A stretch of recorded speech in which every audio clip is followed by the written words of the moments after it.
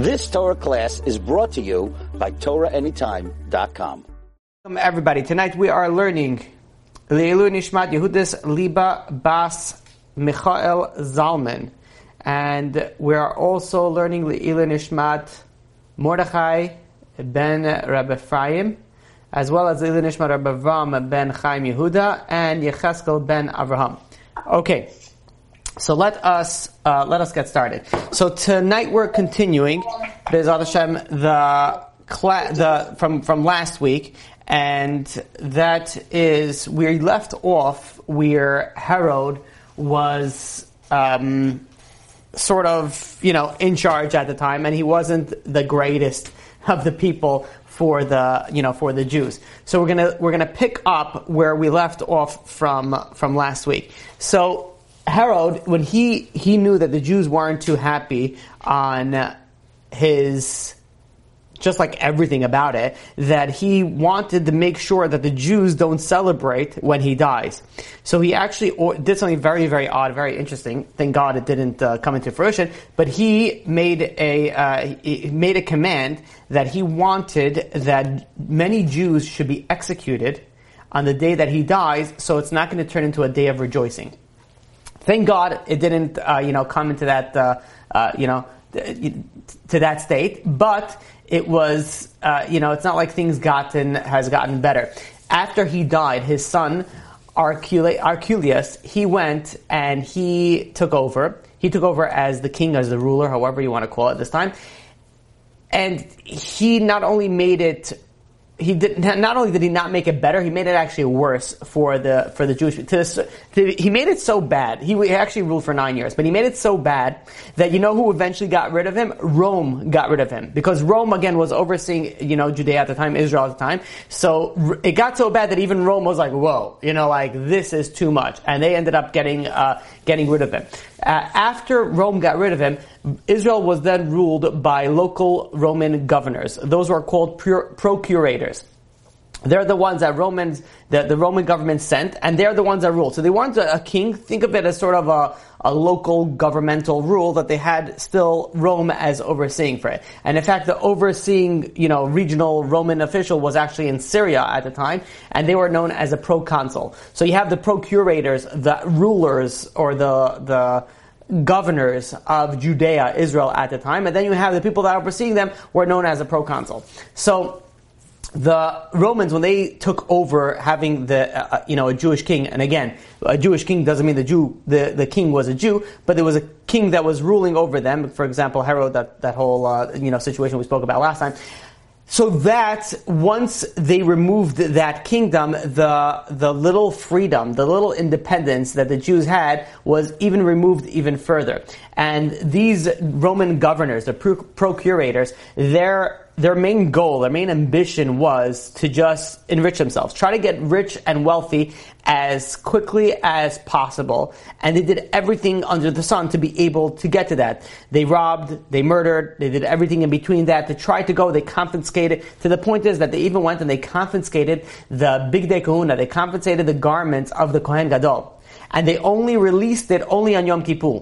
So even though the Jewish people at this point in time had a Bet HaMikdash, they had a temple, but they were ruling over a foreign government was ruling over them. And even that, it wasn't like, now we live in America and we don't rule, we don't control America, no matter what you say that the Jews control Hollywood, and no matter what you say that the blah, blah, blah, blah, blah, all the nonsense. At the end of the day, even if the Jews are controlling that, it has nothing to do with the actual Jews, it's the Erev Av or whatever it is. It's not the Torah observant,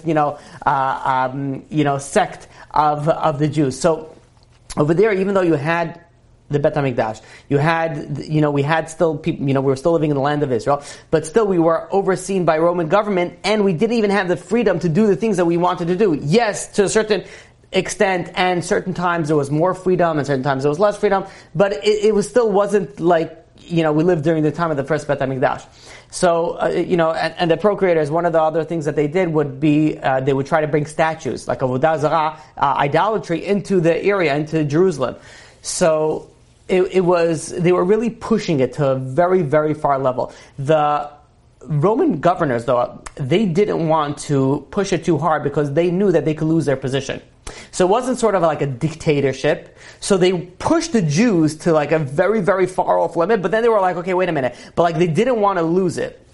And this is why we were able to have the Bet HaMikdash still. The Sanhedrin was still able to convene during that time. Now, during this time, we spoke about this a little bit last week. There was a group, a sect of Jews known as the Tzedukim, or the Sadducees. These were the Jews that sort of, nowadays you would call them, went off the derech, or, went off the path.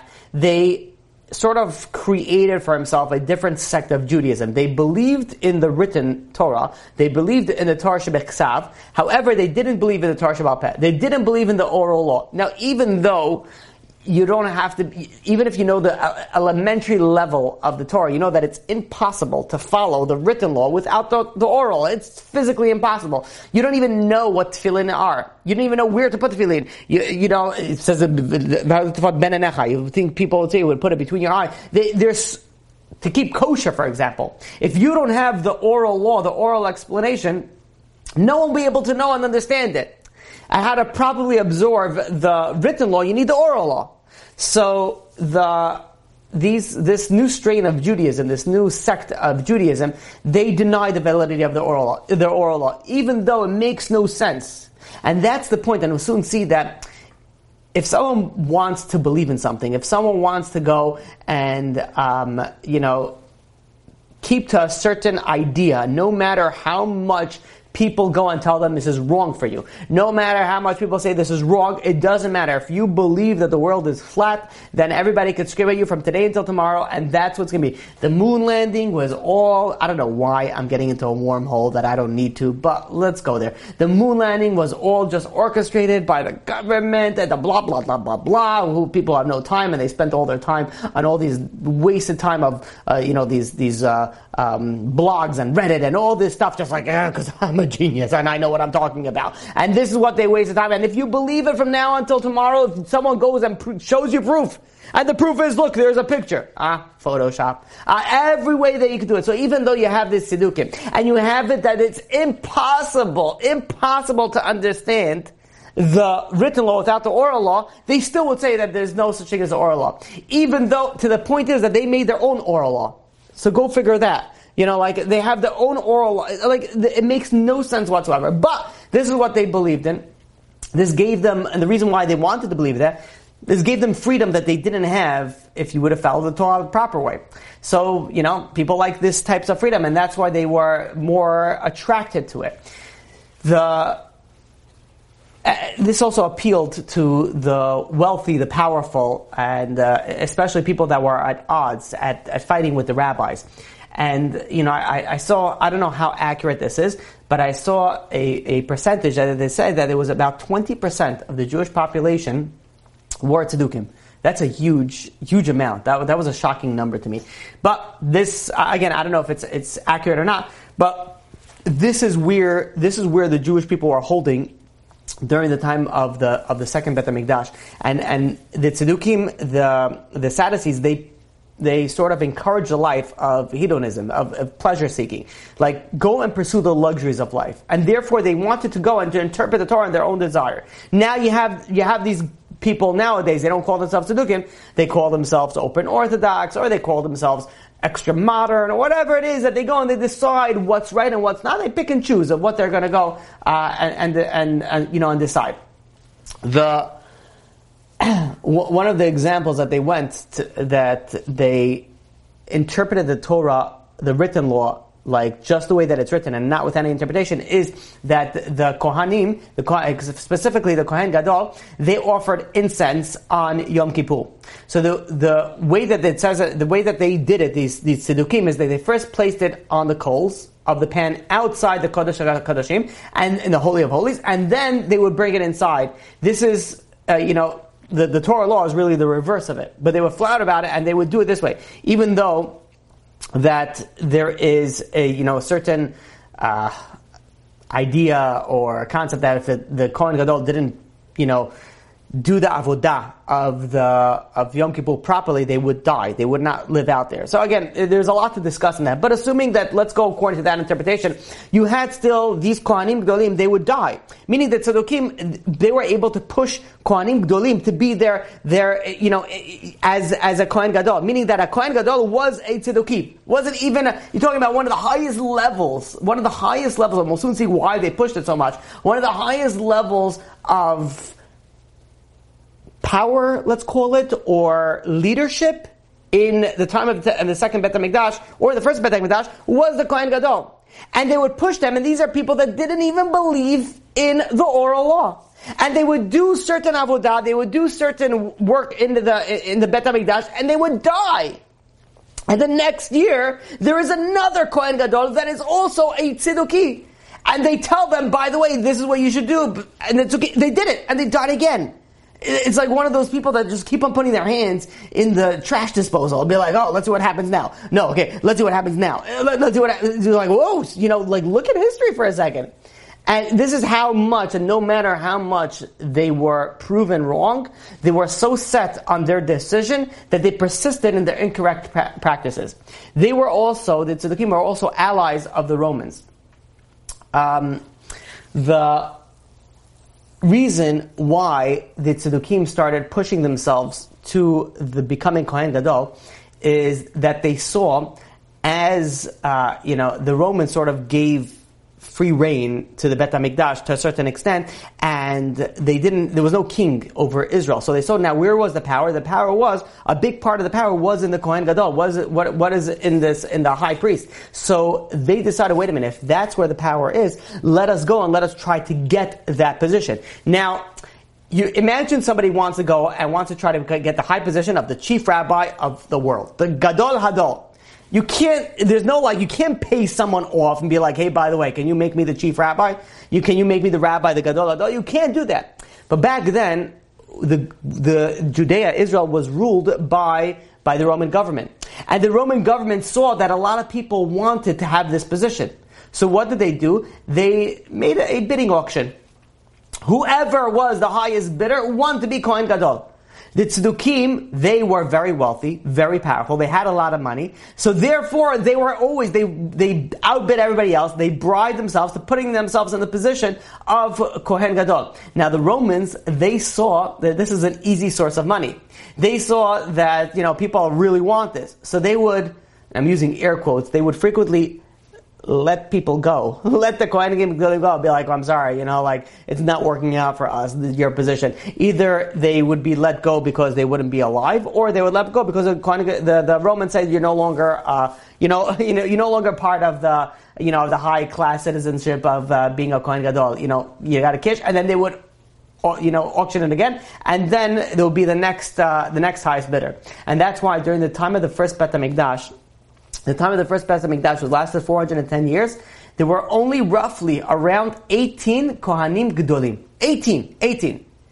The second Bet HaMikdash, there were more than 300 Kohanim Gdolim, and that's not even the full 420 years. Just in that 280-year span, the last 280 years span of the 420 years, there were more than 300 Kohanim Gdolim. Meaning that 410 years, you had 18 Kohanim Gdolim in the first Bet HaMikdash. The second one, in just 280 years, out of its 420, they had more than 300 Kohanim Gdolim. It became a point, unfortunately, where being a Kohen Gadol was like being a politician. And anybody knows anything about politics means you can trust a politician to the most extent. Everybody they say, they go completely afterward. It became was something that was so spiritual, so beautiful, such a connection to HaKadosh Baruch Hu, became something that was so, let's just call it as a politician. There's no better word than saying than that. And even the Kohanim that they didn't die and they were just dismissed from their position, they continued to they had connections. They continued to exploit it for selfish needs. They abused the people, these Tzedukim of Kohanim Gdolim. And this eventually brought upon the destruction of the Second Temple. Now there were signs, there were quite a few signs that there was an impending destruction of the Bet HaMikdash. First and foremost, we had Rav Tzadok, a leading rabbi, a leading sage at the time, he fasted for 40 years. He saw the signs were very obvious. You have tzedukim in the Kohen, as being a Kohen Gadol. You have the level of the priesthood. You have the level of the observance was going down, and he saw that, and he said, you know what, it's not going to last. The Bet HaMikdash is not going to last. God is not going to allow to put His presence in such a place. And he started fasting for 40 years. You know what 40 years? The Muslims, L'Havdil, they would fast for 40 days. And then even that, forget about it. You know how people get hangry? When you get hungry, and then you can put forget about it. 40 days, that's when, during Ramadan, there's a lot of problems that come up. When people are doing something for God, right? This is what happens. That's 40 days. Rav Tzadok fasted for 40 years. Now, obviously, he was eating at night to, sustain himself, but 40 years straight of fasting. So that's the sign number one that should have stuck out, that Rav Tzadok is fasting that he says that the Bet HaMikdash is not going to last. Sign number two was the Sanhedrin left their location. They went to a different place. They used to convene in a certain place in the Bet HaMikdash, in the temple area, but they saw that there was a lot of, let's say, Kohanim, or this Kohanim, they would engage in this, let's call it illegal activity, gangs of robbers and murderers to sort of try to enrich themselves. And the Jewish courts, the Sanhedrin, they were powerless to prosecute them, meaning that they could judge them and they could convict them to a certain sentence, but they wouldn't be able to carry out that sentence that they were able to come to through judgment. So because they were not able to go and prosecute them, they decided that it's better that we don't go and convene, we don't say, if they didn't sit, the rule is that in order for the Sanhedrin to go and to have the authority that they need to, they have to sit in a certain place in the Bet HaMikdash, in the temple area. If they're not there, then they can't judge the cases like they usually do. So the Sanhedrin goes and says, if we can't prosecute, if let's say we come to a certain conclusion, we can't put that into fruition, why are we even judging it? The Romans were over them, the Tzedukim were over them. There was places from all of this. They said, what's the point? So they moved themselves from judging in the Bet HaMikdash. And it's another very, very impending sign of the destruction. There was also, of course, we can't forget to mention the Tzedukim, how they were overtaking all these high power positions, and they didn't even believe in the oral law. They were manipulating the Torah to their own uses. There was also something very interesting that happened, that for 40 years before the destructions, there was gates to the Bet HaMikdash, or gates to the sanctuary, and these were extremely, extremely heavy. You need tens and tens of people to go and push it open. When about 40 years, the gates started opening by themselves. They started just meaning that HaKadosh Baruch Hu was saying, well, look, you think you had a protection with these gates, now I'm opening up and the enemy could come in.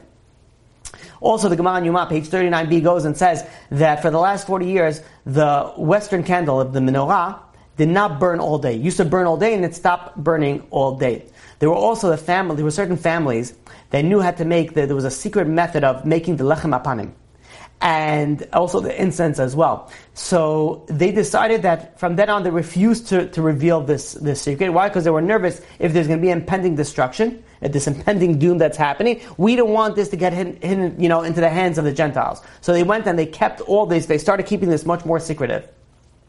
The Gemara in Sotah, page 47a, goes and says Rabbi Yochanan ben Zakkai suspended the practice of the sota water. There used to be a sota water. If a woman would be, suspected of being unfaithful, she would have a certain procedure where she would go to the Bet HaMikdash and drink a certain water. I'm not going to go through the whole story of there, what happens, but this was also stopped during this time. And we see there was a lot of things that were going down, spiritually speaking, in Yerushalayim and in the Bet HaMikdash. But it says Rabbi Victor Miller, during this time, says, well, let's take a step back over here. That we can't fall into the error that this whole last 40-year period was a time of national corruption. It was true that there was corruption. But where was the corruption? The corruption was in the Tzedukim. Because if you look at it, this is during the time where the great disciples, the great students of Rabbi Yochanan ben Zakkai, you had Rabbi Eliezer, Rabbi Yeshua, Rabbi Eliezer ben Horkenes over there that went to study Torah, went and he fasted. Whoever was with us in our stories that we spoke about him. Rabbi Akiva lived during this time. A little bit further on, but it lived during the time of the destruction of the second Bet HaMikdash. He separated from his wife for 24 years, came back with 24,000 students. Not just students, these were Gedolei Ador, these were high level of people. This is the time where the Jewish, Torah learning was on a very, very high level. Don't get me wrong. It was very, very high. But for who? For the Orthodox sect, for the Perushim, for the Pharisees. But you have, unfortunately, the Tzedukim. You have the Herodians, let's call them. Those are the people that, they corrupted they twisted the Torah. So you had the nation war itself, says Rabbi Victor Miller, was a very high level. They followed Torah leaders. And they practiced Torah with enthusiasm. But unfortunately, there was a large sect called the Tzedukim. And they were going and they were pushing the Jewish nation spiritually down.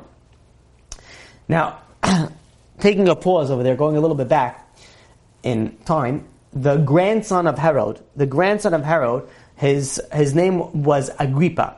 Agrippa was orphaned when he was just 3 years old, because his father, Herod, was missing some bolts. And his father, so that's his grandfather was Herod, his father was named as Aristobulus. Aristobulus went and he was killed by his own father because he had an insane suspicion.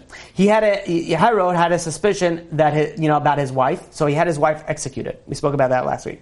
And then he was nervous that his son was going to go and take sort of revenge on it. So he had his son killed, which was Agrippa. Which was Aristobulus. Now you have Agrippa, which is the grandson of Herod, and he was 3 years old when all this happened. By 6 years old, where was he going to go? So he was shipped off to Rome. He was shipped off to Rome, and he was educated with the Roman aristocrat, the high level of Roman society. He was put into that sort of educational system. And during this time, he went and he befriended two future emperors. Now, he didn't know that they were emperors, but he befriended two very high-level people. One of them was Caligula, and the other one was Claudius. And this, years go by, and Caligula eventually ended up becoming an emperor. And he decided that he was emperor of Rome. He decided that he wants a statue of himself in the Beit HaMikdash. So there are certain people that have a high level of arrogance. They have a high level of gava, where they need to be worshipped in their own home, in their own palace. But when they go outside, they pretend to be like normal people and be like, okay, fine, I'm a humble person. And they tell you that they're humble, because obviously they're humble. And then you have people that know, not only they want you to worship them inside the house, but also outside the house.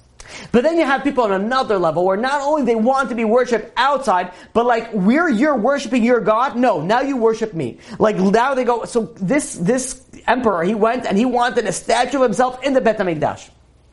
Now the Jews were going, what? To put a statue of an emperor, of a non-Jewish emperor, forget even a Jewish emperor, put a statue in the Beit HaMikdash?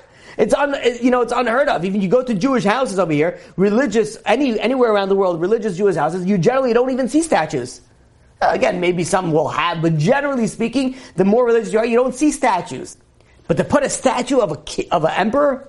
So, at this point in time, this Agrippa, the grandson of Herod, was in Rome, and he decided he's going to do something about it. So he goes, and he was friends with the Roman emperor, and he invited him to a very, very lavish banquet, a beautiful banquet. And it was all in honor of the emperor. And the emperor was so happy, and he had so much gratitude to Agrippa for what he did for him, this big party just for him, that he said, what do you want? Let me give you something. Let me return the favor. Let me reward you.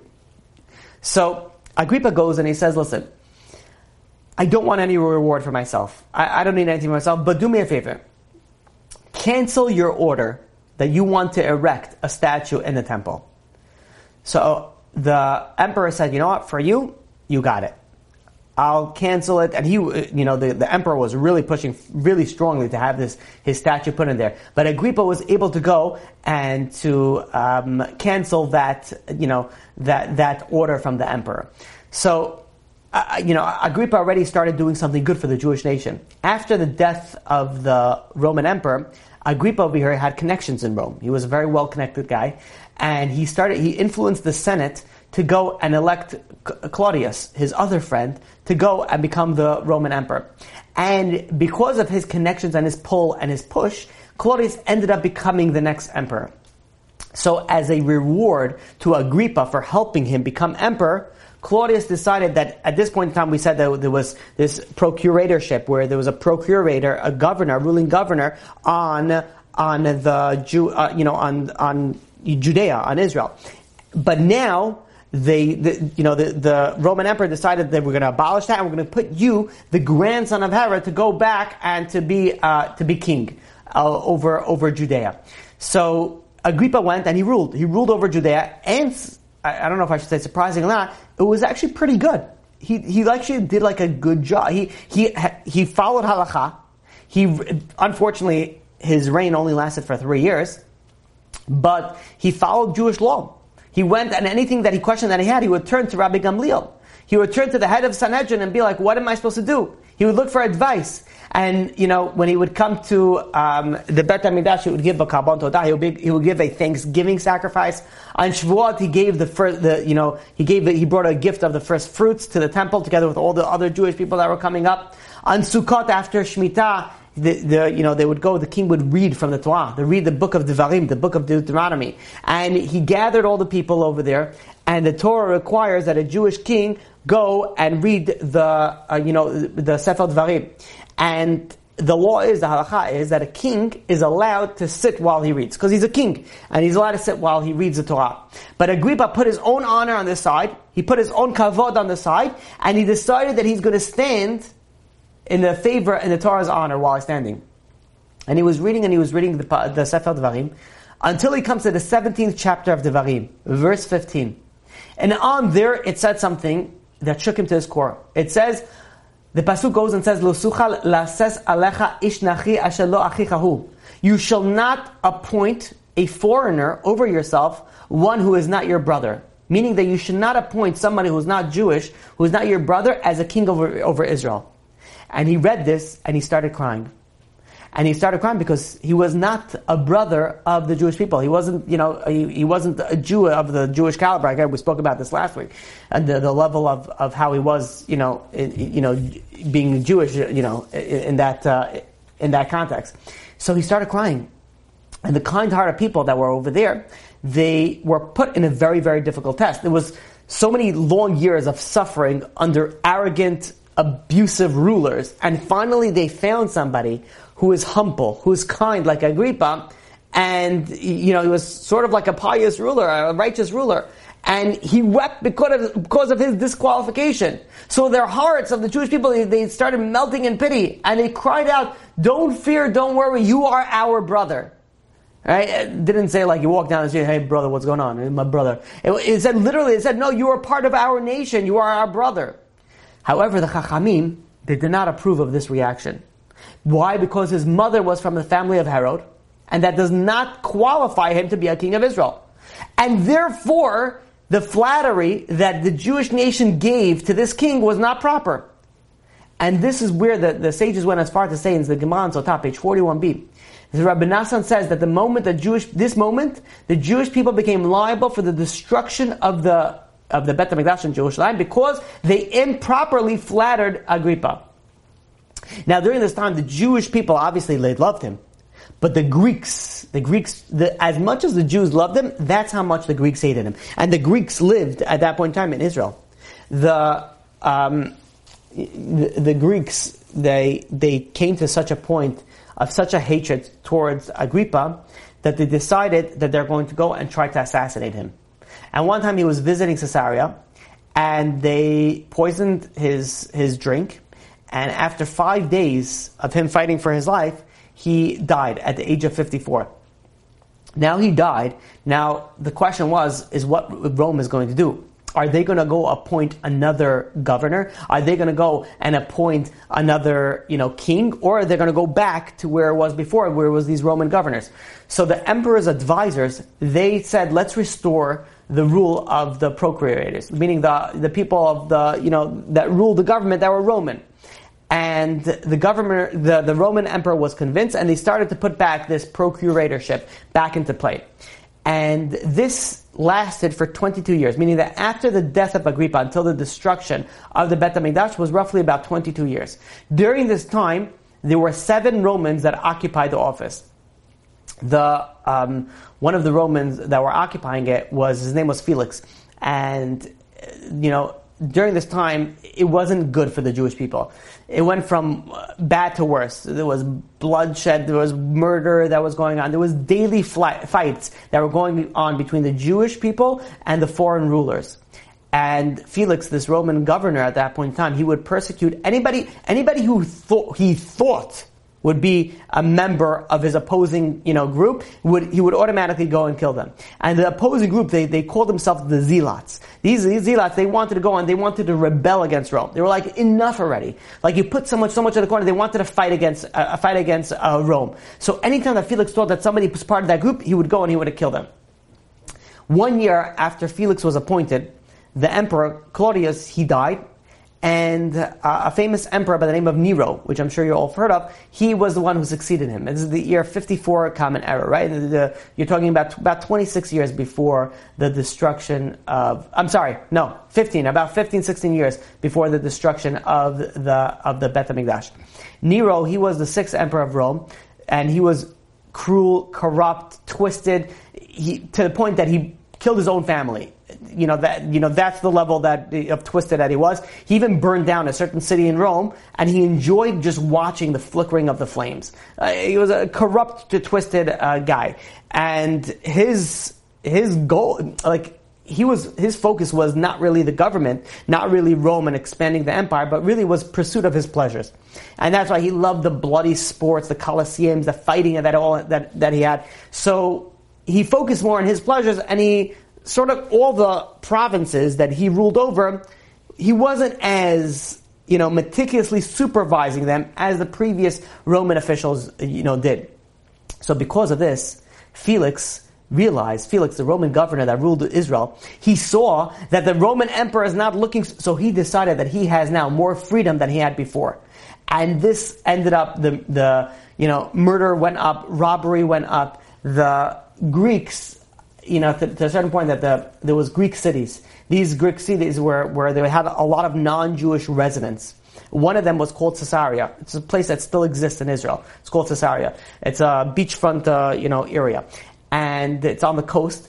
And the Greeks that lived there, amongst the Jews, decided that they want to strip the Jewish people of any of the city's citizenship. Meaning that a Jew that goes into Caesarea, they're considered alien. They're considered a foreigner. This is an area, this is a place for the Greeks. So they brought it before the Emperor Nero.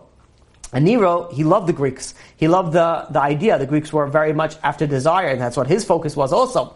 So he goes and he agrees, and he says, he issues a ruling, a decree, that anybody living in Caesarea, if you're a Greek, that's your hometown. If you're not Greek, then you are a foreigner. This was also one of the last straws that sort of pushed the Jews over. The Greeks now decided that there was synagogues in the area, there was places of worship in the area. The Greeks would go now and they would set up workshops next to the synagogues just to disturb the prayers. And they would do things just to go and harm the Jewish people, to start just for getting them under their nerves. So the Jewish people went to the government. They didn't take anything into their own hands, and they bribed the governor. They bribed the governor and say, "Listen, we're going to give you X amount of money. Please help us over there." He took the money and he did nothing. Then the Greeks would go and they would taunt the Jewish people by killing certain animals, like birds, for example, in front of the shul to sort of taunt them. And the Jews had enough of that, and they started charging these Greeks. Now the Romans came. The Jews thought, okay, finally the Romans are coming to help us. But who did the Romans come? Instead of chasing the Greeks who are harming them, they went and they chased the Jews. The Jews didn't know what to do. They started running away from the Romans, and they grabbed the Torah scrolls and they started running out. You're in a synagogue and you have to run out. What is the first thing that you grab? Grab a Sefer Torah. So they ran out. And they went in front of the Roman governor and says, look what's happening. So not only the Roman governor didn't help them, but he charged them, says, who gave you permission to take out the Torah scrolls? So not only did he go and help him, they were getting pushed on all sides. Now one thing that you never push someone into a corner. Because if you push someone too much into the corner, they're going to fight back. And this is the way that the Jewish people, when they would go and they would fight war, they would never corner somebody. They would always give them a way out. Why? Because you always have to have a way out. If you put someone in the corner, at the end of the day, they're going to fight back. And they're going to fight back strong, because if they feel this is the only thing they have, also an animal, you don't want to put an animal into the corner, they're going to fight back. So unfortunately, the Romans, the Greeks, everybody was pushing the Jews into a corner, and it got tighter and tighter and tighter, to the point that if anybody brought any claim against a foreigner, it was a Jewish person, brought a claim against a non-Jew, whether the claim was justified or not, they went with the non-Jew. And the Roman governor would go at this point and, without any embarrassment, without any bushot, go into the temple treasury, into the Bet HaMikdash, and take out money for his own personal gains. To the point that this Roman governor, he went and he encouraged the Romans to instigate riots. He says, no, instigate, push riots. One day, the year was 66 Common Era, about 4 years before the destruction of the Bet HaMikdash, 3,600 Jews were killed in the city of Yerushalayim. Florius, who was the Roman governor at that time, he was hoping that the Jewish people of Yerushalayim would attempt to avenge it. He was like, okay, he pushed them to the corner, and now he's like, let them fight back. Why did he want to fight back? Because he wanted to do some sort of mass killing. He wanted to destroy a large sect of the Jewish nation. And he says, now he killed 3,600, now they're going to attack me, now I have a reason to go and attack them full force, and not only that, I could take over the temple. But instead of attacking the Jewish people, they arranged a sort of a peaceful protest, a peaceful march, let's call it. And they started marching and they wanted to make peace with the governor.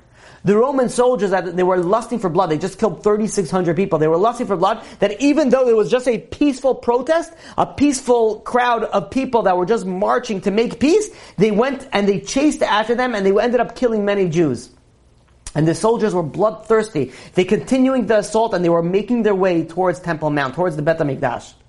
When the Jews saw that they're going after the Bet HaMikdash, that's when all of a sudden they were like, no, this is where it's going to stop. The Jews gathered and they blocked the entrance of the Bet HaMikdash. They went and they physically put themselves on, they blocked the entrance.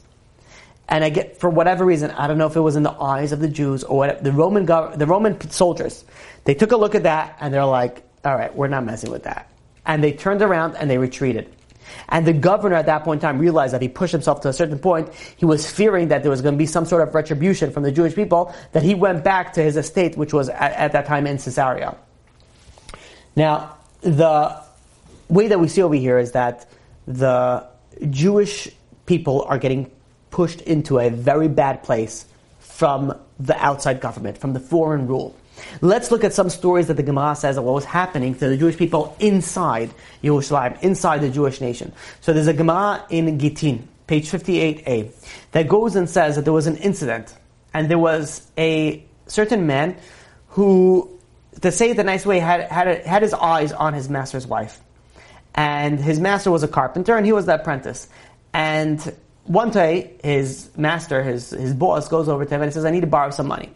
For whatever reason, the apprentice had money and the boss didn't. He asked him, can you lend me some money? So he said, sure, not a problem. Send your wife to my house and I'll give the money to her. And he sends his wife, and somehow his wife didn't come back for 3 days. And what happened was, this apprentice, he kept the wife in his home, and then he went back to his boss 3 days later. And he goes over and his boss goes over and says, where's my wife? And he says, I don't know, you don't know where she is? He says, I sent her immediately away. 3 days ago she was with you. You know what? He says, I heard that there was some youth that abused her on the way back. And they had their way with her. So the boss goes over to his apprentice and he said, are you serious? He said, what am I supposed to do? He says, what am I supposed to do? So the apprentice says, if you want my advice, I say divorce her. Get rid of her. You don't want this headache. Get rid of her. So the boss goes and says, listen, I think you're right, but she has a ketubah, she has a marriage contract, and when I divorce her, I'm going to have to give her a lot of money. He says, I don't have that much money to give her. So the apprentice goes and says, listen, don't worry, I have money saved on the side. I'll lend you the money so that you could go and get divorced and give her the money. So that's what happened. He lent her the money. He lent his boss the money, and the boss went and he divorced his wife. After the boss went and he divorced his wife, his apprentice went and he married this woman. He went and he's married his woman. But the story goes on, says Gemara, something sick. That the time came that the debt was due. After all, the apprentice, he lent him money to the boss. And now it was time to pay back. It was time to go and pay back, but the boss didn't have the money.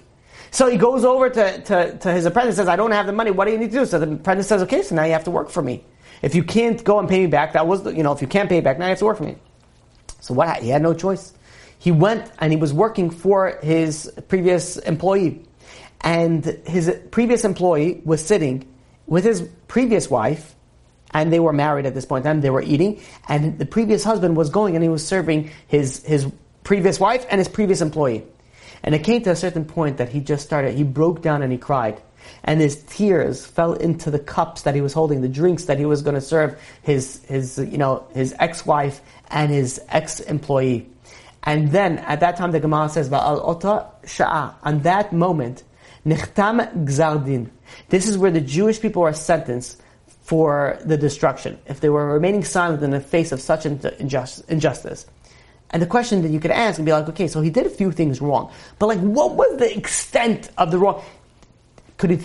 Was he wrong for giving advice to say divorces? Why do you give advice, whatever you want? You give it, that was my advice. You want to listen to it. You don't listen, don't listen to it. So was it wrong that he married her? It was a single woman at this point in time. He wanted to marry her. Was it wrong that this boss went and worked for him? He needed, he owes me money. Why not? Now he has to work for me. So he was able to find every loophole that was possible, that he was doing nothing wrong. Sometimes people think that they could cheat the system. And they're so happy, don't worry about it. I knew how to cheat the system. Like, why are you happy with that? You should not be happy by saying that you could cheat the system. Every loop, there's a reason why there's rules, there's a reason why there's regulations. And yes, he was able to use every loophole to say, yes, it's not such a big deal. But you know what? You want to hear a lesson that you can learn from this? That if something is wrong, it's wrong. It doesn't matter how you're going to go and how you're going to give yourself excuses and why it's right. That's one story the Gemara says. The Gemara in Gittin, page 55b, goes and says another story. There's a very famous story. It's the story of Kamsa and Bar Kamsa. Now we're going to say the story, we're going to try to analyze it a little bit. So let me refresh everybody's mind and memory with this story. That there was a certain Jew who was unnamed in the Gemara, and he had a friend. His friend was Kamsa, and then he had an enemy. The enemy's name was Bar Kamsa. So he had a friend Kamsa, an enemy Bar Kamsa. He goes over to his servant and he says, go invite Kamsa, my friend. The servant made a mistake, and instead of going to Kamsa, his friend, he went over to his enemy Bar Kamsa. So the party starts. The host is, being a good host, is making his rounds, and all of a sudden he sees his enemy over there, Bar Kamsa. And he says, what are you doing over there? Get out of here. He says, I didn't invite you. And Bar Kamsa says, no, listen. He says, I understand, if there was some sort of mistake, don't worry about it. I'll pay for my meal. Whatever I eat, whatever I drink, I'll cover myself. I'll cover my expense. So the host says, I couldn't care less if you cover it. I want you out. So the Bar Kamsa goes and says, listen, don't embarrass me. Do me a favor. Let me stay. I'll pay for half of this feast. Imagine it was a wedding. You're putting $100,000 down. He says, I'll pay 50 grand. Just let me stay over here. Don't embarrass me. The host says, there is a door, get out. I don't want you and I don't want your money. At this point, Bar Kamsa goes and says, listen, do me a favor. Do not embarrass me.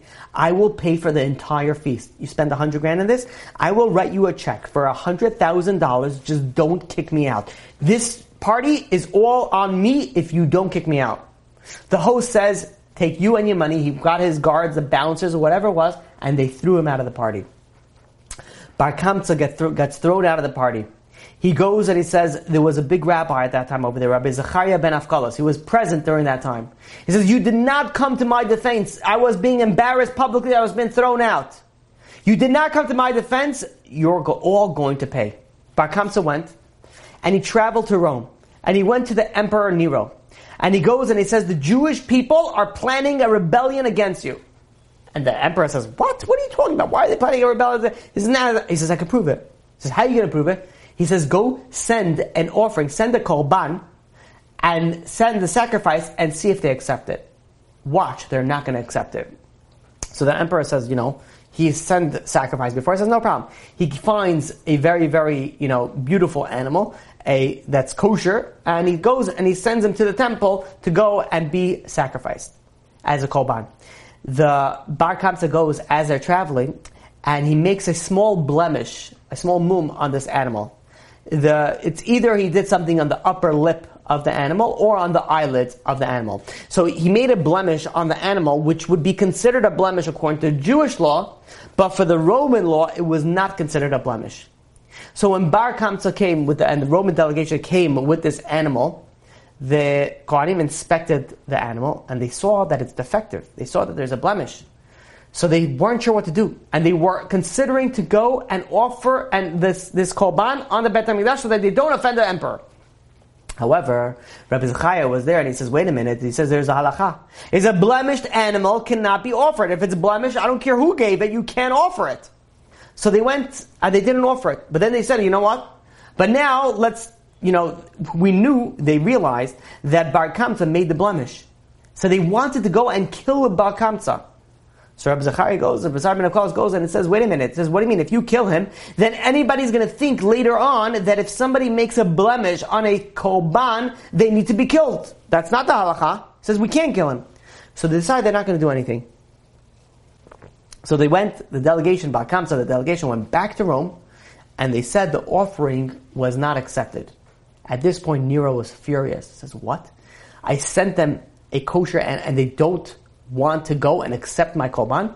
This brought about one of the darkest chapters in our history. And Rabbi Yochanan goes and says, the Gemara goes on and says that the excessive humility of Rabbi Zechariah ben Akkos was what destroyed our temple. And I heard a very interesting, explanation of this, that sometimes in life, we need to stand up for something. We need to go and have a very, very firm hold of what we believe in. And because of the Gemara says the anvisanuso, because of the humility, because of the fact that Rabbi Zechariah ben Akkos, he did not stand up, he was not firm, we lost the Beit HaMikdash. He should have stood up. He should have went and been firm, whichever way, I don't know, whatever way you want to go. That it shouldn't have came to this conclusion. And sometimes in our lives, there are these crucial moments that they come, and that's when we need to really stand up strong. And if we miss that, we missed the boat. There was once a story a few hundred years ago, when people would make a wedding, they would invite the poor people first, and they would feed the poor people first. There was one rich man who was making a wedding, and there was a certain poor person, extremely, extremely poor person, that he came late, and he missed the part where he's able to feast for the poor people. And it was the time of the chuppah. The chuppah started. So he goes over to the Baal Simcha. He goes over to one of the father of the Chatan or the Kala, and he goes over to them and he says, "Listen, do me a favor." He says, "I missed the meal. I missed the food. Can you do me a favor? Can you give me some snuff, some shmek tabak? Snuff is like something that you snort through your nose. It's like a flavored tobacco. It sort of gives you a little bit of rejuvenation."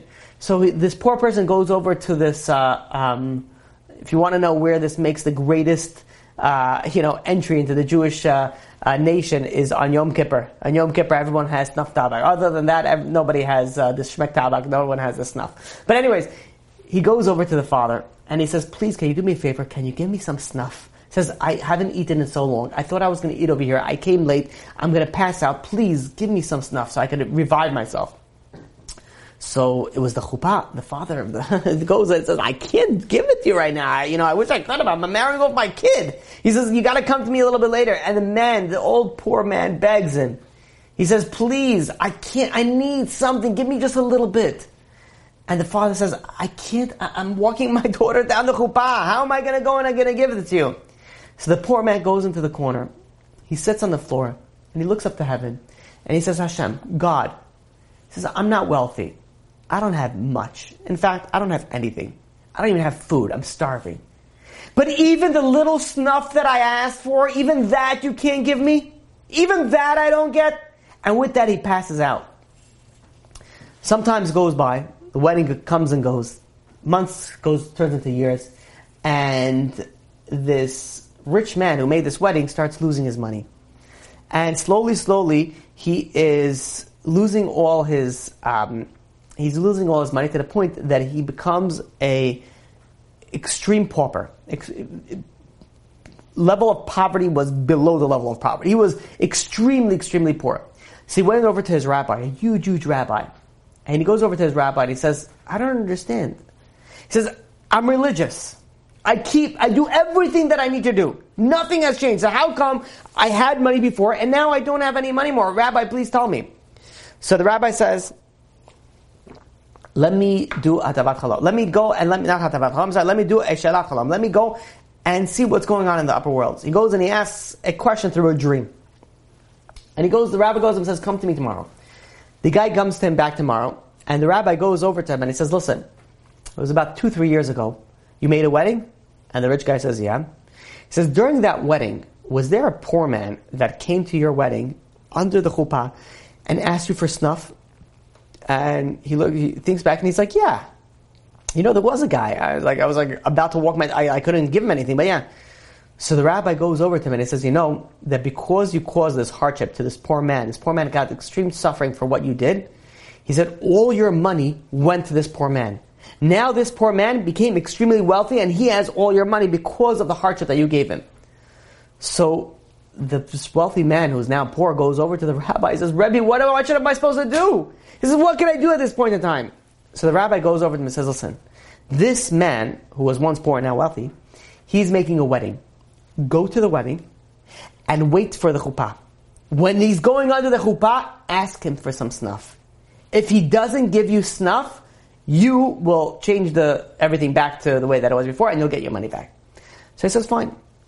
He goes and he travels to this wedding and he waits and and comes the chuppah and the father is walking down his daughter to the chuppah and he walks up over to the father and he says, do me a favor, I'm starving. I don't have anything, I couldn't eat anything. Can you please give me some snuff?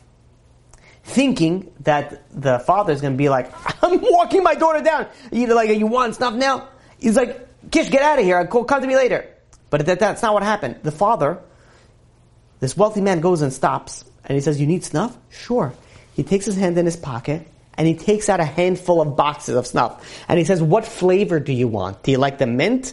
Do you like the lemon? Do you like the cinnamon? What do you want? Which flavor do you want? At this point in time, this poor man who was once wealthy was asking for snuff. He passes out. He faints. Not because he didn't get, the snuff, but because he didn't get the snuff. Because he wanted that he would say no, but now that he got the snuff, now he passed out. He realized that now he's not getting his money. He passed out. He goes back over to his rabbi. And he says, goes to the rabbi, it didn't work. I asked him during the most crucial part of the wedding and I thought he's for sure going to say, what are you kidding? Get out of here. I'm going to give you snuff. But not only did he stop the wedding, he gave me options. He went and he gave me 5 options. So the rabbi says, he goes over to the rabbi, what should I do? So the rabbi goes over there and says, call this wealthy man in to me. So this wealthy man comes in. And the rabbi goes and tells him, the rabbi explained him the situation. Really, you are supposed to be poor. You got the money of this wealthy guy because of what he did. But I have a solution for both of you. He goes over to the wealthy man and he says, I want you to make the old wealthy man, now the pauper, I want you to make him your partner. And you make him your partner, I promise you're going to be blessed with extra money that you have now and you'll have a partner. And he says, really, this should be for you together. And this wealthy man, he respected the rabbi, and he says, fine. He made him a partner, and he ended up, the business boomed even more, and they were even wealthier than they were when they were just, separate. The lesson that we learn from this is that sometimes we come into our moments in our lives that are life-changing. And if we don't act correctly, we can miss the boat. Imagine if before he walked down the chuppah, the original wealthy man, the first wealthy man, and the rabbi goes over to him and he says, by the way, there's going to be a poor man who's going to come to you at the worst possible time. And he's going to ask you for snuff. If you don't give it to him, you're going to lose your fortune. But if you're going to give it to him, you're going to withhold your fortune. Do you think that this guy's he's going to be looking around for the poor man? The second that poor man comes, this guy's going to stop all the wedding, stop the orchestra. He says, forget about the snuff. Let me go and let me take out the smorgasbord. Let me go and feed you out over there. I don't want to go and I don't want to lose my wealth. Because there's so many times that in our life, there are certain moments, there are certain scenarios that if we miss capitalizing on those, they will change our lives forever. So the lesson that we can learn is that we have to utilize every single moment, every single scenario that we don't know. Maybe this is the scenario that will change my life. Maybe this little mitzvah of getting some snuff to a poor person is going to change my life forever. Maybe me going and dressing this modestly, this extra one time, is what's going to bring me my Yeshua, my salvation.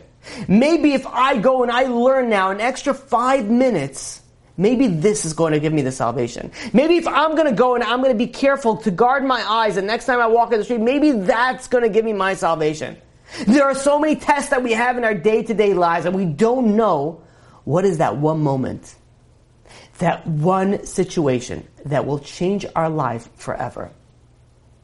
And, the Chazal tell us we're human and we make mistakes. And in fact, David, for example, David HaMelech made 2 mistakes. Shaul HaMelech made 1 mistake. He didn't kill the king of Amalek. But David got forgiveness and Shaul didn't. The question is, why not?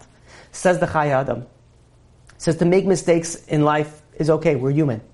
But there are certain moments in our life. There are certain scenarios in our life that are crucial. And that's when we need to stand up. And we don't always get a second chance. Shaul HaMelech had an opportunity to get rid of Amalek. And there was no second chance after that. David was able to make it up. We have to go and we have to rise to our occasion. And this occasion was for the rabbi over here. The rabbi that we said over here, during the story of the Bar Kamsa, Rabbi Zechariah ben Avkolos, he had that moment. And that was the moment that he was supposed to stand up. And he didn't stand up for whatever reason. Again, this is a rabbi at the highest level. We're not saying that he did anything. This is what the Chachamim are telling us. He was supposed to stand up. But the lesson that we can learn is that we have to rise up to our occasions.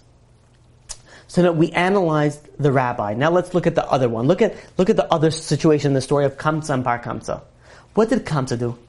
Look at this guy. This guy is in the story of the destruction of the temple. Kamsa was the guy who was supposed to get invited, and he didn't get invited. And now he's stuck in this story.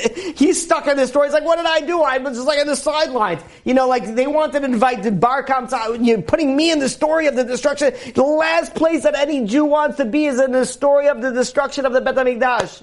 The story of the destruction of the temple that lasted for over 2,000 years. So what did Kamsa do?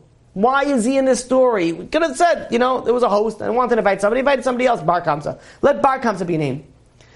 So the answer that I saw was Kamsa. Who was Bar Kamsa? Bar is a son. Bar Kamsa was a son. Kamsa was the father, Bar Kamsa was a son. The father, if he had a friend and a son that were having a argument to the point that they were enemies, says, why didn't you do something about it? Why didn't you go and speak to them? If you didn't speak to them, yes, then you're part of this story. You're part of the fault, unfortunately. Now let's try to figure out who was Bar Kamsa. Let's take a second to analyze Bar Kamsa. Bar Kamsa gets an invitation. And by the way, the custom was in Yerushalayim that if you got an invitation, you didn't go yet. Because you have to get invited twice. Just in case you were by mistake invited. But Bar Kamsa went, and he came after only receiving 1 invitation. But he goes over to this party where it's his father's best friend. And his father's best friend hates him. And apparently the feelings apparently is kind of mutual, or what it appears to be. And now his enemy sends him an invitation. What do you do if you see an invitation from your enemy to come to a certain party? You think, okay, fine, now my enemy wants to make peace. So what would you do? You would go over to this party. The first stop that you make would be you go over to the host and be like, thank you for the invitation. I see you want to make peace. Let's bygones be bygones. Let's go and let's make shalom. Let's make peace. But we see that he didn't do that. How do we know that we see that he didn't do that? Because it says that he sat down and he was eating. The host was walking and he saw Bar Kamsa sitting down, meaning Bar Kamsa never even went to say thank you for inviting me. He never even went, thank you, let's go make peace. He never even went to go and to sort of solidify that peacemaking. Why didn't Bar Kamsa go over to him and say, hey, by the way, thank you. Let the past be the past, let's move on from the future. But what happened over here? He goes in and he kicks him out of the party. So let's say, you got insulted. Not you. Somebody gets insulted. Like, very, very bad insulted. What would be I don't want to say the normal thing to do, but what would be the bad thing to do? Someone embarrassed you publicly. So, you would go and you would bash his business, badmouth him, maybe speak lashon hara, chas v'shalom. You want to go to a high level? You would hire a hitman. Okay, you would hire a hitman and kill that person. That would be the bad thing to do, but still I can't say in the normal range, but let's just use a word, in the normal but bad range, right? Someone embarrasses you, you kill him, right? Assuming you're from the mafia, and that's whatever it is. Okay, that's what bad people would do. A bad person would go, you embarrass me, okay, I'm going to hire him, man, you're going to get whacked out. And that's the end of the story, right? You made me red, I'm going to make your blood flow. And that's the end of the story and how it goes. But that's not what Bar Kamsa did. You know what Bar Kamsa did? Bar Kamsa is like, you did that to me? How his plan was, he gets on a boat, and he travels for weeks to Rome. He goes to Rome, and he says, I want to speak to the emperor. Be like, who are you? You're Bar Kamsa. Like, what's going on? So he had to go, and he had to wait for an invitation to speak to the Roman emperor. I don't know how long it took and how much money he had to bribe, but eventually he came to speak to the Roman emperor. And he goes over to the Roman emperor, and he says, hey, by the way, the Jews are rebelling against you. I have a problem with one Jew, but now I'm going to destroy the whole Jew. What is this, Haman and Mordechai? What's going on over here? So he goes and he starts going, I want to destroy the whole Jewish nation. And he says they're going and they're making a revolt. They're going to go and make a rebellion against you. And he says, what are you talking about? He says, they're not going to make a rebellion. And I'll prove it. I'll send a sacrifice. He goes with the sacrifice, sneaks in a blemish onto this calf, and he brings it to the Bet HaMikdash. The carbon was not, and it didn't work out, right? They did not sacrifice that. He goes back to Rome for another few weeks and says, you see, they didn't do that. How extent of this revenge is of what this person did. Look at the extent of it. And in fact, I couldn't find the source of it, but I saw somewhere, and I was trying to find the source of it, that it appears that actually Bar Kamsa was a Tzeduki. He was a Sadducee.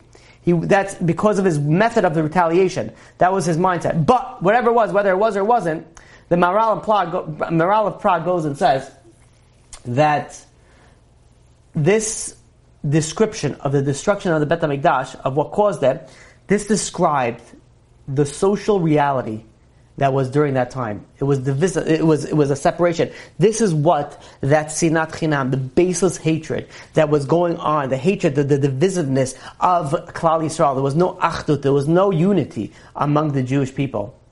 When the emperor heard that the people we're going to finish in a few minutes. When the emperor heard that the Jewish people are refusing to accept his offering, he was convinced that now they're going to rebel against him, and he has got to crush this down. So he sent a Roman authority by the name of Nero Caesar. He sent him against the Jews. Now this Nero, when he came in, he wanted to test his fate. And how did he test his fate? He went and he shot an arrow in each direction. And every direction that he shot an arrow, it went and it pointed towards Yerushalayim. It fell in Jerusalem. But he wanted another test. And he conducted another one. He goes over to a child, and he says, tell me, child, what is it that you learned in yeshiva today? What is it that you learned? So the child goes and quotes a pasuk in Ezekiel, in Yechezkel, chapter 25, verse 14. It says, V'nasati es nikmasi be'edom, and I will put my revenge on Edom. And Nero goes, and he says, wait a minute, God wants me to destroy his temple, and what's happened? He's going to get revenge against me? He says, no thank you, sir. He goes and he runs away. He ends up converting, and he runs away from the thing. And it says actually that, Chachamim came from him. Reb Meir, for example, came from Nero, Reb Meir from the Gemara. So, the Roman government decided that now, and because the general, ran in the scene, they decided they're going to send somebody else, and this is where Vespasian came onto the scene. But before we go, and we continue in that, and we'll continue that next week, there are numerous Gemarot that speak about the reasons and the causes of the destruction of the Bet HaMikdash.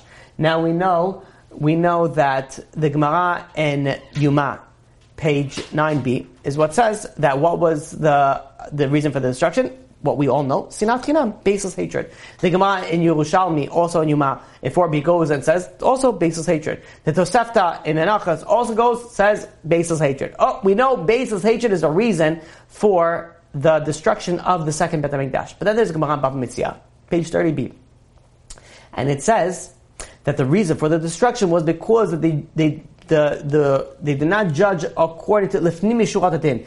They didn't go beyond the letter of the law. Ask Tosfos over there. And it says, wait a minute. The Gemara in Yuma goes and says that it's Sinat Chinam. What are you telling me now that it's something that it's because they didn't judge Lifnim Mishurat Adin? They didn't go beyond the letter of the law. So Tosfos goes and responds over there. It says the sources are not contradictory, they're complementary. Meaning both sins contributed to causing of the destruction.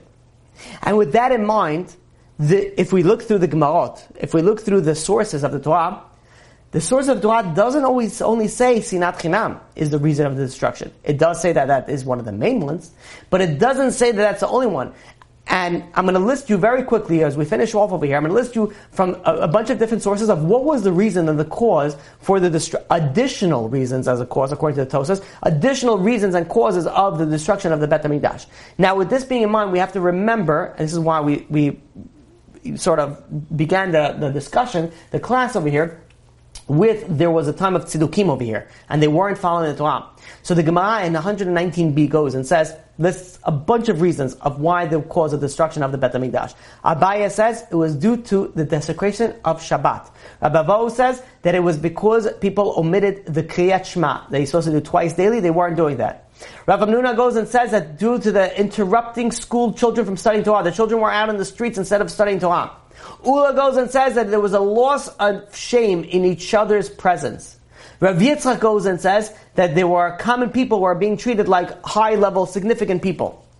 Rav Amram goes and says due to the lack of rebuke, the lack of musar going from one person to the other. Rabbi Yehuda says due to the belittling of Torah scholars. And Rava says that people were there were no more faithful people. That was just the Gemara in Shabbat 19. Again, there's a whole class we can give just on these lessons and these reasons. But let's go through a few more sources. The Gemara in Bava Metzia, page 85b. It says, Rabbi Yehuda says that people were not reciting the blessing of the Torah before learning. The Sifri in Korach goes and says that there was a disgrace in the Kodashim sacrifice. The Medrash Tanchuma in Mishpatim goes and it says that people cheapened the words of the prophets.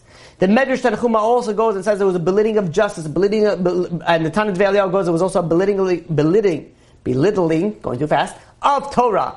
There was a sort of a neglect of Torah studies, says the Avad Rab Nassan. Again, some of these are also applicable to the first Bet HaMikdash, but regardless, these are the reasons I brought down also for the destruction of the second Bet HaMikdash.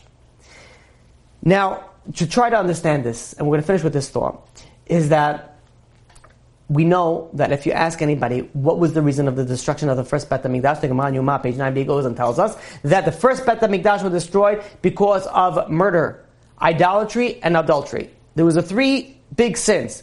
What was the reason of the destruction of the second Bet HaMikdash? Sinat Chinam, baseless hatred.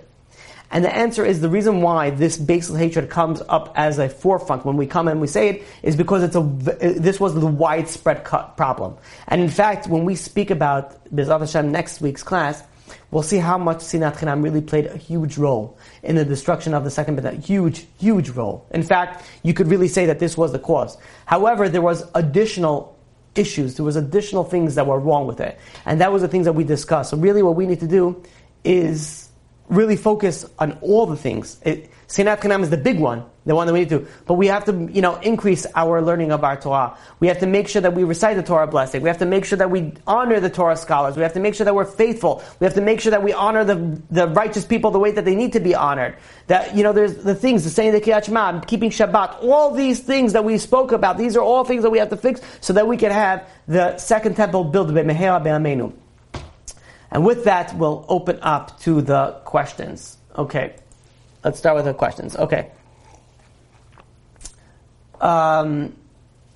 Okay. Here's the question. Was Agrippa halachically Jewish? So no. So the answer is because he comes from Herod. And Herod came from a line of people that were forcefully converted to Judaism. So that was not considered a full-fledged Jew to a certain extent. There was a very quasi-state that they were in. Okay, next question. If Hashem knew they wouldn't change, why did he have to keep giving messages and it took time? Why didn't he just exile them right away?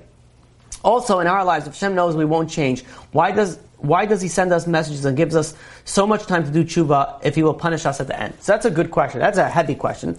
But let's give a simple answer for it. And the answer is that HaKadosh Baruch Hu is Baal HaRachamim. Even though HaKadosh Baruch Hu knows the future and knows what will happen, HaKadosh Baruch Hu is merciful.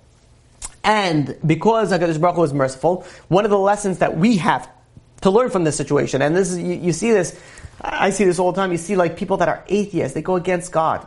And you ask, why isn't that God is not destroying them? Now, Chas V'Shalom, we don't want the destruction of people, we want them to do tshuva. But like, why is God not destroying them?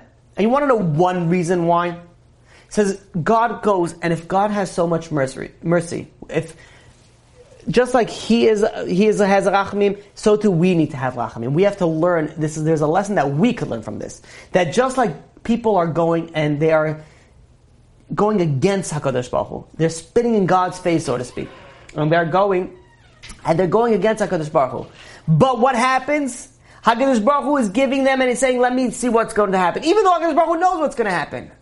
All the more so when people are against us, when people are doing something to us, and they're going against us, be like, wait a minute, God is so merciful, and even though He knows He'll never do tshuva, He's still so merciful, so much more so that we need to be merciful. Just like, Mahu Achum Kafata Achum, just like He is merciful, so too we need to be merciful. So that is one simple answer. Okay, next question.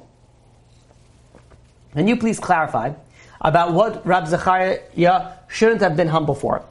Was it that he should have attempted to stick up for Bar Kamsa at the party so he wouldn't be embarrassed, or that he should have allowed the emperor's blemish offering to be allowed, or either? The answer is a difficult one. It could be either. When the Chachamim and the Gemara goes and says it, it just says that because of his humility, the Beis HaMikdash was destroyed. It doesn't go in and analyze what part was that. Was it that he should have stood up? It's very possible it could have been all of them, or either of them, or any of them. But I can't answer that because the Gemara doesn't answer that. But whatever it was, there was something extra that could have been done.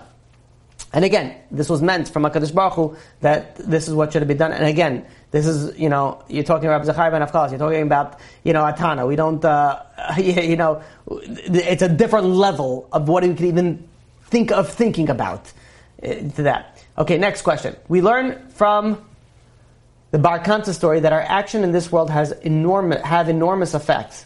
This applies both the good actions and the bad actions. It's sometimes crucial to ponder with every move we make, with every word we say, our thoughts, what we look at, how we spend our time.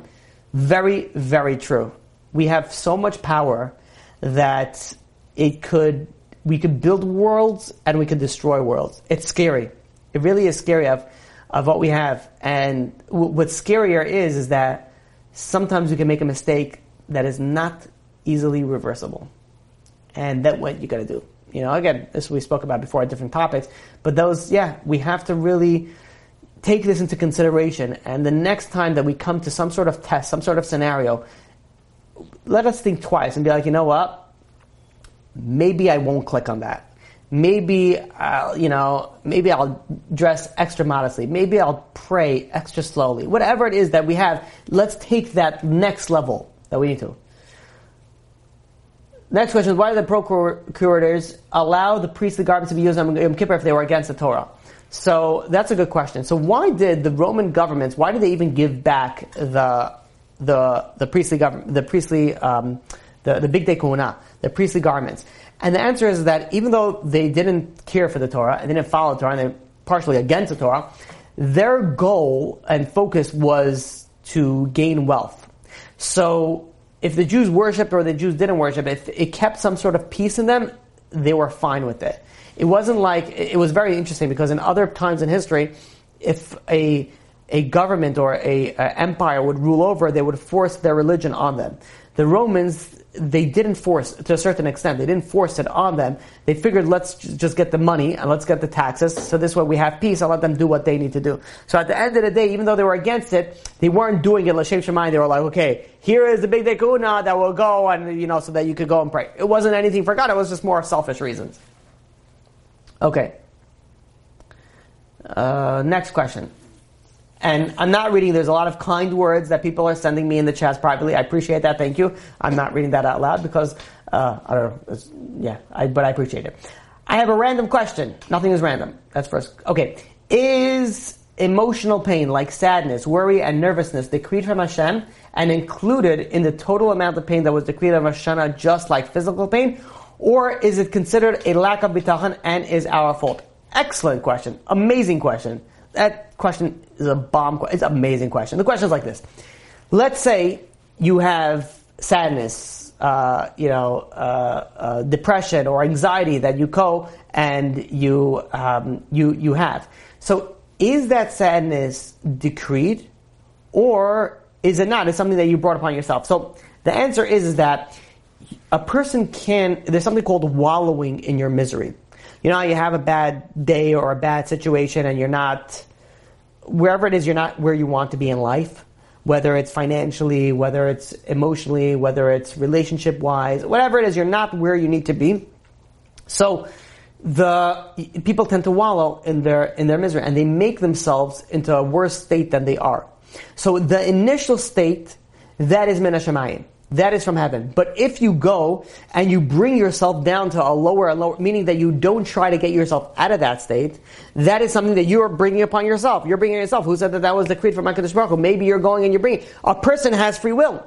You have the ability to go and harm yourself. So you don't want to go and bring yourself into that misery. Because at one point you can think about it and be like, listen, a day after Rosh Hashanah, let me put myself into a depressed state. Let me go for like a week. Like check off the depression for the entire year, and then I'll smooth sail. But no, that doesn't work like that because you could bring problems and suffering upon yourself, and you don't want to do that. So if something comes from outside, that is obviously from decreed on Rosh Hashanah.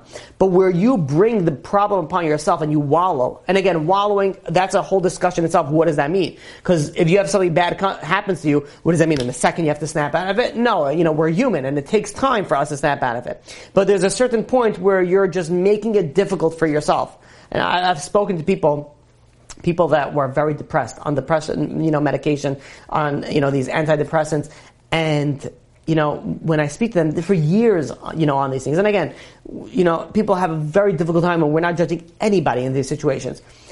But there was, a few people that could come to mind and be like, why are you wallowing in it? Like, you're on the medication, you could get out. Like, stop being so angry at everybody. Stop being so upset about everything. Try to look at more positive things. Now again, it's easier said than done, but we have to do our part in it. Like, yes, we're in a certain state, whether it's depression, anxiety, or any other, emotional imbalance. We have to figure out a way to get out of it. The process is not a simple and easy process, and it takes time. But that process, we're going according to the right direction, then we know in the right place. And everything that was min hashamayim. But if we go and we prevent this process from happening, we're like, I don't want to get better. And you wallow in your own misery, and you go and you don't take your medication that you need to, and you bring yourself more, you're causing problems to yourself. So that would be a more of our fault situation. But again, I'm not God's accountant. Got to put that out there. So everything only Hashem knows. Next question. How was Agrippas not considered a legit Jew if his mother or grandmother was a sister of the Kohen Gadol that was Herod? Okay. So no, his Agrippa's grandfather was Herod. Herod was not a full-fledged Jew. He was a forced convert, and therefore he was not considered a full-fledged Jew for that second, and hence the descendants are in the same boat. Next question: how did Rabbi Akiva's students die, and what sins did they do that caused them to die? So it's a good question. The Chazal, the Chachamim, our sages tell us that lo nahagu kavod zelazeh. They didn't treat each other with respect, which is actually very similar related to Sinat Chinam. So the reason they died, the Chazal, our sages tell us, is because they didn't treat each other with respect.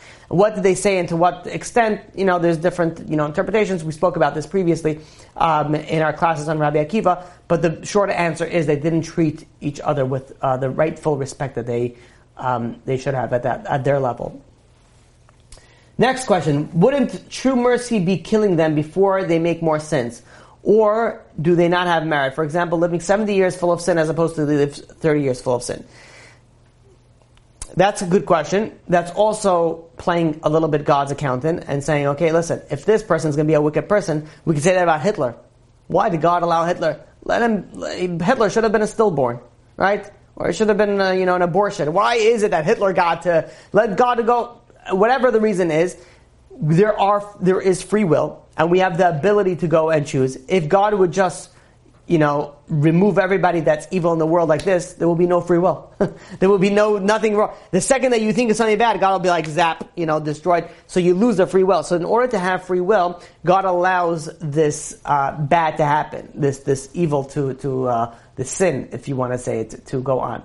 Okay, next question. What are we supposed to feel in the 3 weeks, 9 days to Tisha B'Av? The temple was destroyed years ago. How do we really feel? Every holiday has something that we need to spiritually get out of it. So the question is... You've just experienced another Torah class brought to you by TorahAnytime.com.